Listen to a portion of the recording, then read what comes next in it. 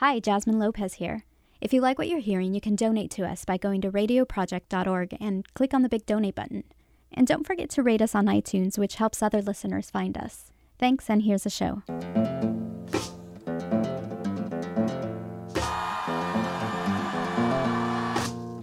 Making contact. Making contact.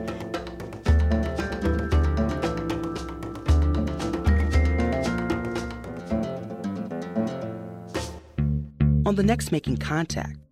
There are a vast number of women who are beginning to wake out of the long sleep that is known as cooperation of one's own oppression and self-denigration.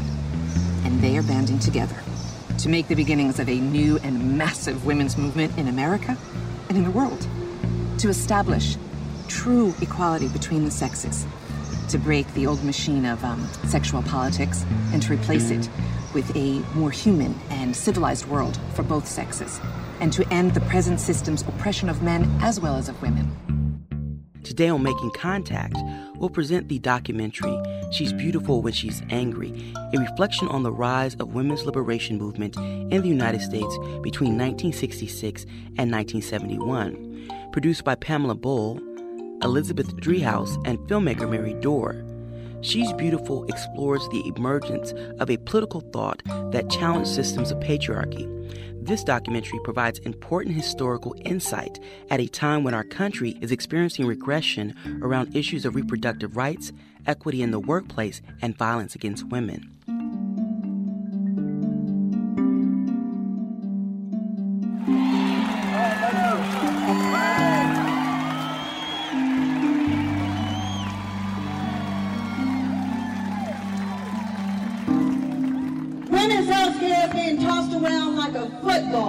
The argument has been over for a very long time. To have the right to choose. We should be mad. Are you mad?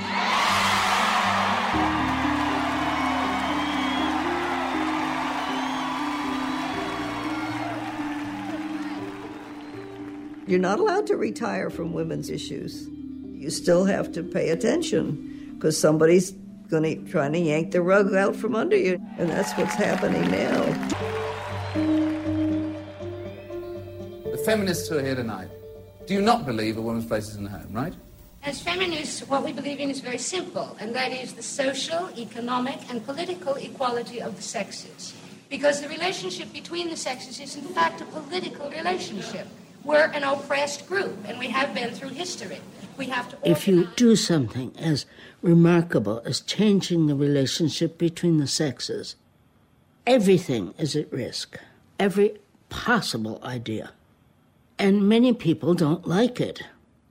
Especially men don't like it. They're very threatened by it. Women's lib really is a lot of insignificant people that are really trying to gain their own interests and boost their own ego by making brash statements or being on television or what have you. You're so oversensitive, Audie. Why are you so sensitive? We don't like being so sensitive. It's not pleasant. We don't like having to always be catching things. We'd rather they didn't exist. But as long as people are going to be insensitive to our position, we're going to have to keep correcting them because there's no other way to change the consciousness. Women, given their educational status, can earn 60% of what men of the same education can. What that really means is that a woman with college education, BA, earns what a man does who has 3 years of high school. This is economic discrimination and exploitation. Women as well as men told me I was wrong, over and over again. Women are not oppressed, or what does it matter? Who cares? You have a lot of influence. You were working against cultural norms. You're working against institutions. How do you feel about women's liberation? Woman's place is more at home than to advance herself too much. Totally against it. I feel I don't know what they're being liberated from. Many women protested that they like cooking and housework and catering to men. But I would argue with some woman who was being extremely defensive about the movement and then 6 months later would run into her at a demonstration.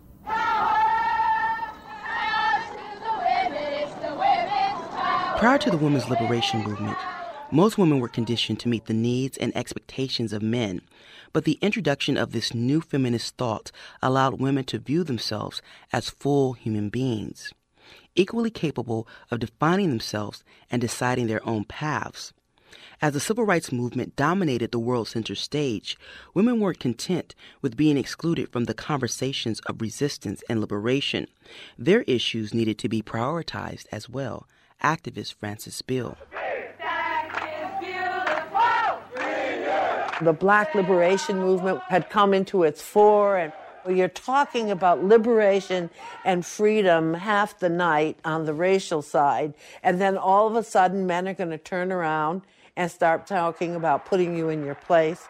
If you don't want any trouble... That was the contradiction in terms that we were no longer prepared to put up with.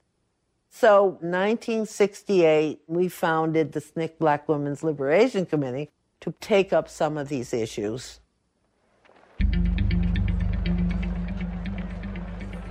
A number of women felt that we need to go off on our own and focus on what we needed to do in our fight for liberation. I was a graduate student at Berkeley. And one day I saw a little 3x5 card in the student union, and it said a women's group forming. And these consciousness-raising groups spontaneously grew up in many areas of the country.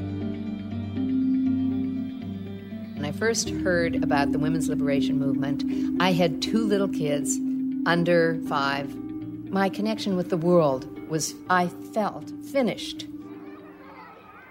During one of my crises of feeling that my life was over, I heard some young women talking about meetings they were having, and they were talking about women's liberation, and they gave the address of a meeting.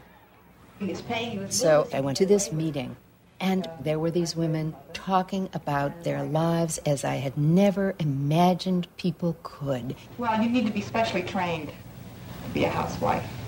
You get married, there are a whole new set of rules. We still have to look a certain way and be a certain way, but there's a whole lot more to do. We went around the room, and people asked a very simple question. How would your life have been different if you had been a boy?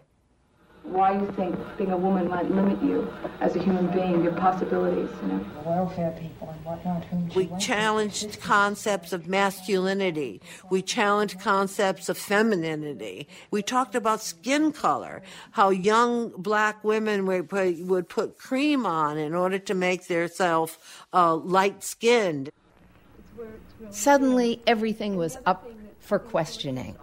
Women did all of the family and housework and cooking, and the men got to make the living and get all of the attention in the world. Why was that? Like, we don't even realize what goes on until we sit and compare with other women. And we heard each other. We heard each other into speech. You could sense it. You could feel it. You could cut it with a knife, as they say. The room was electric with whatever was going to be shared. So I said, I've had 3 abortions, and the last one was within the last year. And I started to cry because I suddenly understood that I wasn't alone, that what I had considered personal embarrassment was something that was part of this whole larger experience. The big insight of the women's movement was that personal is political. Problems that you felt were happening to you alone probably were your fault. But if it's happening to other people, then it's a social problem and not just a personal problem. The framing of women's oppression as a societal construct put all the daily personal challenges that women faced into a new broad context. For the first time, women were openly broaching subjects that generations before were too fearful to speak of. Women were demanding the right to control their own bodies and lives without permission from men or the state. Thousands of women in the United States are hospitalized each year because of post-abortion complications. 5,000 of these women die. I had a very good friend in high school who went away to college, and she subsequently had an illegal abortion and died. So within 3 or 4 months of going off to college, she was dead. People tried to self-abort. My best friend took pills, and she had the miscarriage in the dorm shower with the turned on really hard, hoping the noise would muffle her cries of pain. Some were able to find an abortion. Some had to have the child that they didn't want. All those kinds of experiences we discovered were universal. And abortion became our big unifying issue. Women have a fundamental right to control their own bodies and to control their own lives. Bodies, our right to decide. Not since the suffragettes fought for the right to vote has an issue been more critical to women than abortion. Somewhere around 1970, I went to an abortion rights rally in San Francisco. And it was a sea of white women, very few women of color. And someone grabbed a bullhorn and asked for the African-American women who were there to gather under a tree. And we decided that we would form a group called Black Sisters United. I was very glad that, somebody called African-American women together and said, maybe we have something to talk about that might be a tiny bit different from what's coming from the stage. And indeed we did. I was invited up to Harlem to speak at an event around abortion.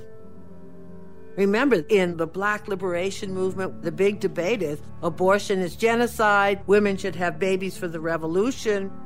And I remember going up those stairs, and my knees were literally knocking, because this was a bunch of nationalists, and I was really scared. I concentrated a lot about the deaths of Black women as a result of illegal abortion and how we should be able to choose when we want to have children. So I managed to survive, some of the attacks. And on my way out, twice it happened. One woman said to me, whispered to me, "Thank God you speak up. Thank God you're speaking up." And another, as I was approaching the door, said, "Right on. Right on." Dear brothers, poor Black women decide for themselves whether to have a baby or not have a baby. Black women are being asked by militant Black brothers not to practice birth control because it's a form of whiteys committing genocide on Black people. Well, true enough. But Black women in the United States have to fight back out of our own experience of oppression, and having too many babies stops us from teaching them the truth, from supporting our children, and from stopping the brainwashing, as you say, and fighting Black men who still want to use and exploit us. It was very difficult for middle-class white women to have any conception about what was going on in communities of color. And those differences could have been in conversation with each other, but if there isn't even an acknowledgement that there's differences in experience and perspective, and the voice of one is used as the voice of all, then you have a problem. That was during a period when Black women did not particularly identify with the women's movement. Mrs. Norton, why are you, a Black woman, involved in women's liberation? I'm involved in the struggle for women's rights because I believe women are disadvantaged. Black women are no less than white women. Indeed, Black women far more than white women. Women who have spent their lives working in other women's kitchens have a different kind of handicap than women who have been oppressed for their sex in other ways. We were grappling with that idea of how do you integrate race, class, and gender. That's the reason why we had some reservations about the term feminism, because feminism just seemed to be dealing with the female aspect of your being. It's important to keep in mind that Black women are organized in their own organizations, in their own version of Black women's liberation. In 1964, a friend mentioned that his sister was pregnant and nearly suicidal. Could I do anything about it? And I was referred through a series of connections to a doctor. Asked him if he would perform an abortion. He said yes. And a few weeks later, someone else called and said they also were looking for an abortion. The word had spread. And at that point, I decided to set up a bit of a system. I was living in a dormitory at the time. And so I told people to ask for Jane. I could tell within the first minute what they were calling about, because there was a pause, there was a hesitance, there was a tension. Many were frightened, because 3 people discussing an abortion in those days was a conspiracy to commit felony murder. Jane was this service that was established in Chicago that provided abortions when abortion was illegal. We would have women call us who were in need of the abortion service. And of course, having Jane available without having to refer them to the mob was a godsend. The group would take in the calls, and we would do counseling. Then women would be brought to specific houses on a rotating basis where the procedures would be done. The service moved every day from somebody's home to somebody's home, which is quite amazing. I joined the abortion service because I knew that women are sometimes desperate and they are going to hurt themselves in order to end their pregnancies. When I began Jane work, a few dozen women a week were coming through. After about 6 months, there were at least 100 women coming through. Ultimately, one really good abortionist taught Janes how to do abortions with skill and care, and then those Janes taught other Janes. All of us were always aware that what we were doing was illegal, that we could go to jail. You might have to throw everything in your bag and run down the back stairs at any moment. But we understood that it was important work, useful work, necessary work.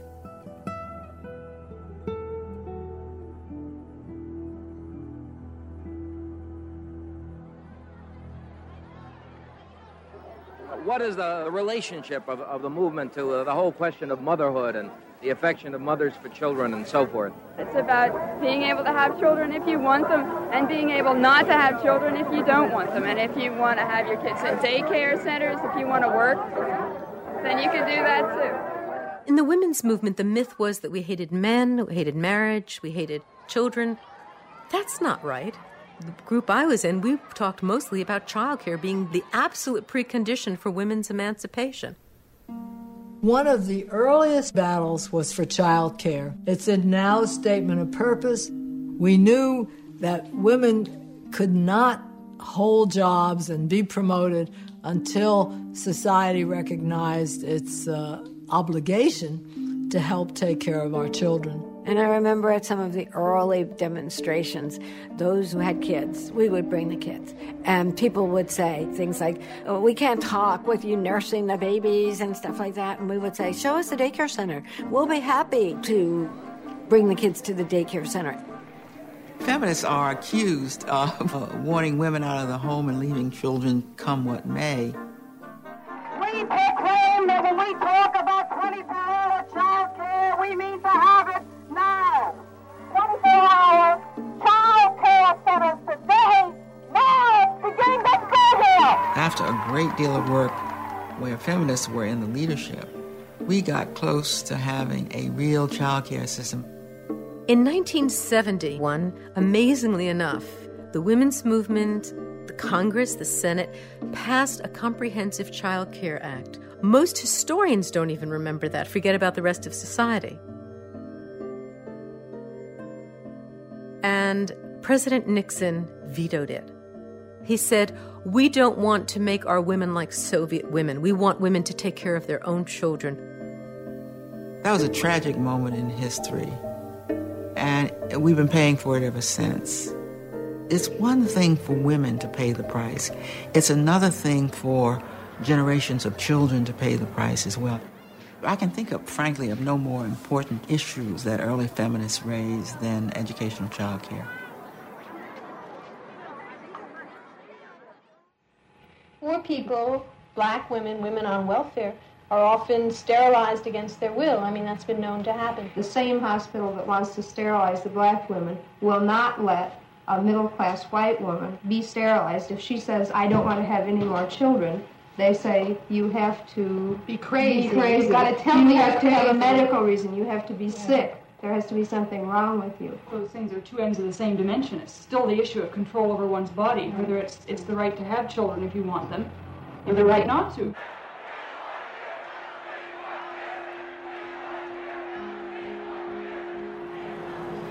In Puerto Rico, over 1/3 of the women on the island have been sterilized. That means over 1/3 of the women are never going to be able to hold the baby in their arms. Women in Puerto Rico were used as guinea pigs, as a way of controlling the population.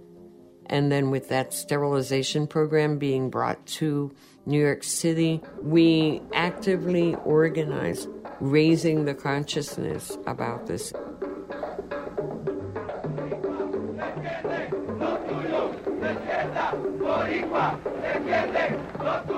The Young Lords Party was dedicated to issues affecting Puerto Ricans in the United States. We were the first ones to begin to articulate an idea of reproductive justice. It's just as important for women in our communities to be able to have children, raise children that don't go hungry, have daycare, as well as have access to birth control and the right to a safe abortion. The kind of developing feminism that we had in the Young Lords was make very clear decision not to separate, to wage struggle internally with our brothers. The men had written this program. One of the points dealt with revolutionary machismo. What an oxymoron. We weren't having it. So we formed a women's caucus and made demands on the men in the organization.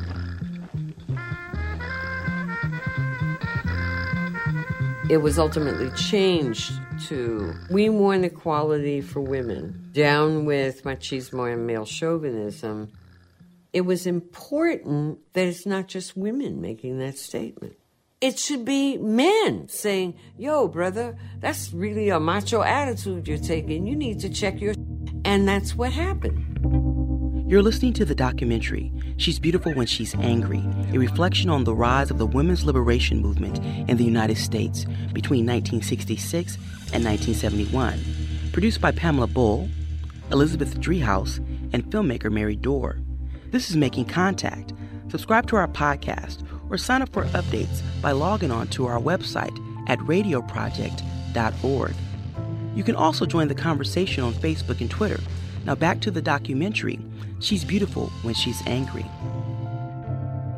One evening, in my Tuesday night consciousness raising group, West Village 1 of New York Radical Feminists, Diane Crothers walked in with a newspaper, It Ain't Me Babe, from San Francisco, and said, there's an article here we all have to read. And it was a story about a woman in Marin County who'd been raped during a hitchhike. We read the article and we went around the room, and it turned out one woman, Sarah, had been raped. And the police said to her, who'd want to rape you? A friend of mine was raped at knife point in her bed in off-campus housing. I went with her to the Student Health Service, and she was given a lecture on her promiscuity. It was very common in a courtroom to blame the woman for the rape. And rape was looked at as a crime that occurred because a man had strong sexual urges that he couldn't satisfy any other way. And it was only with the feminist movement that it came out that rape is not a crime of passion. It's a crime that expresses the urge to dominate. People who are not used to thinking of rape as a political crime against women. That was our slogan. Rape is a political crime against women.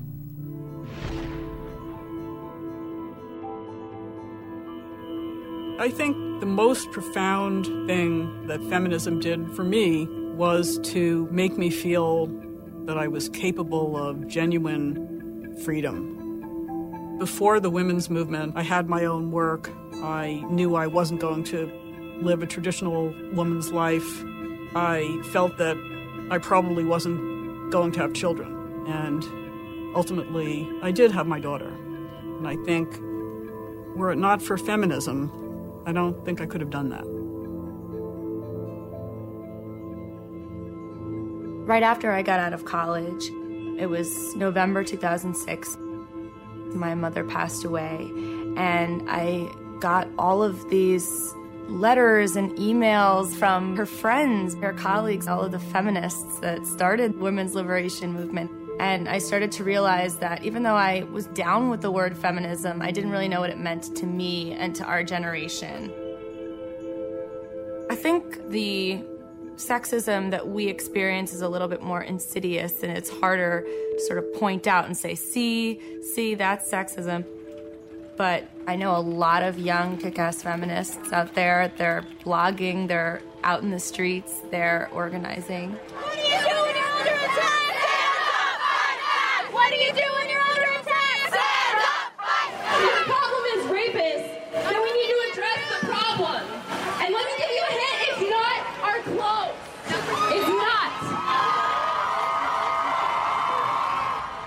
There's this new movement called Slut Walk that has now swept 70 different cities.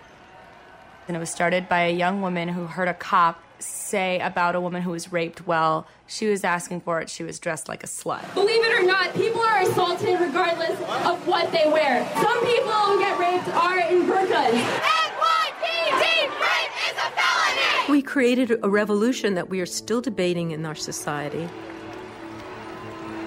We're still arguing over many issues that women raised 40 years ago, like abortion, like childcare. We still don't have any childcare. In terms of reproductive health, reproductive justice, we've gone backward in a big way.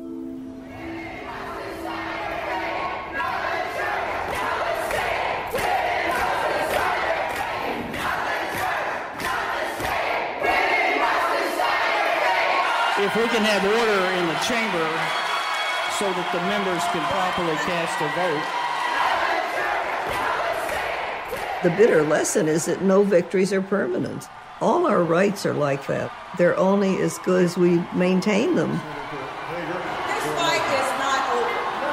This fight is not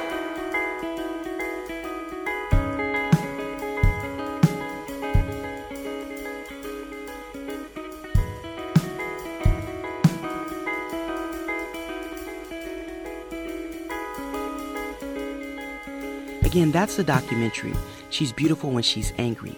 Special thanks to the film's producers, Pamela Bull, Elizabeth Driehaus, and director Mary Dorr. To view the full film, She's Beautiful When She's Angry, check out the Making Contact website for links. The Making Contact team includes Lisa Redmond, Monica Lopez, Anita Johnson, Sabine Blazin, and Vera Tykowsker. I'm Anita Johnson. Thanks for listening to Making Contact.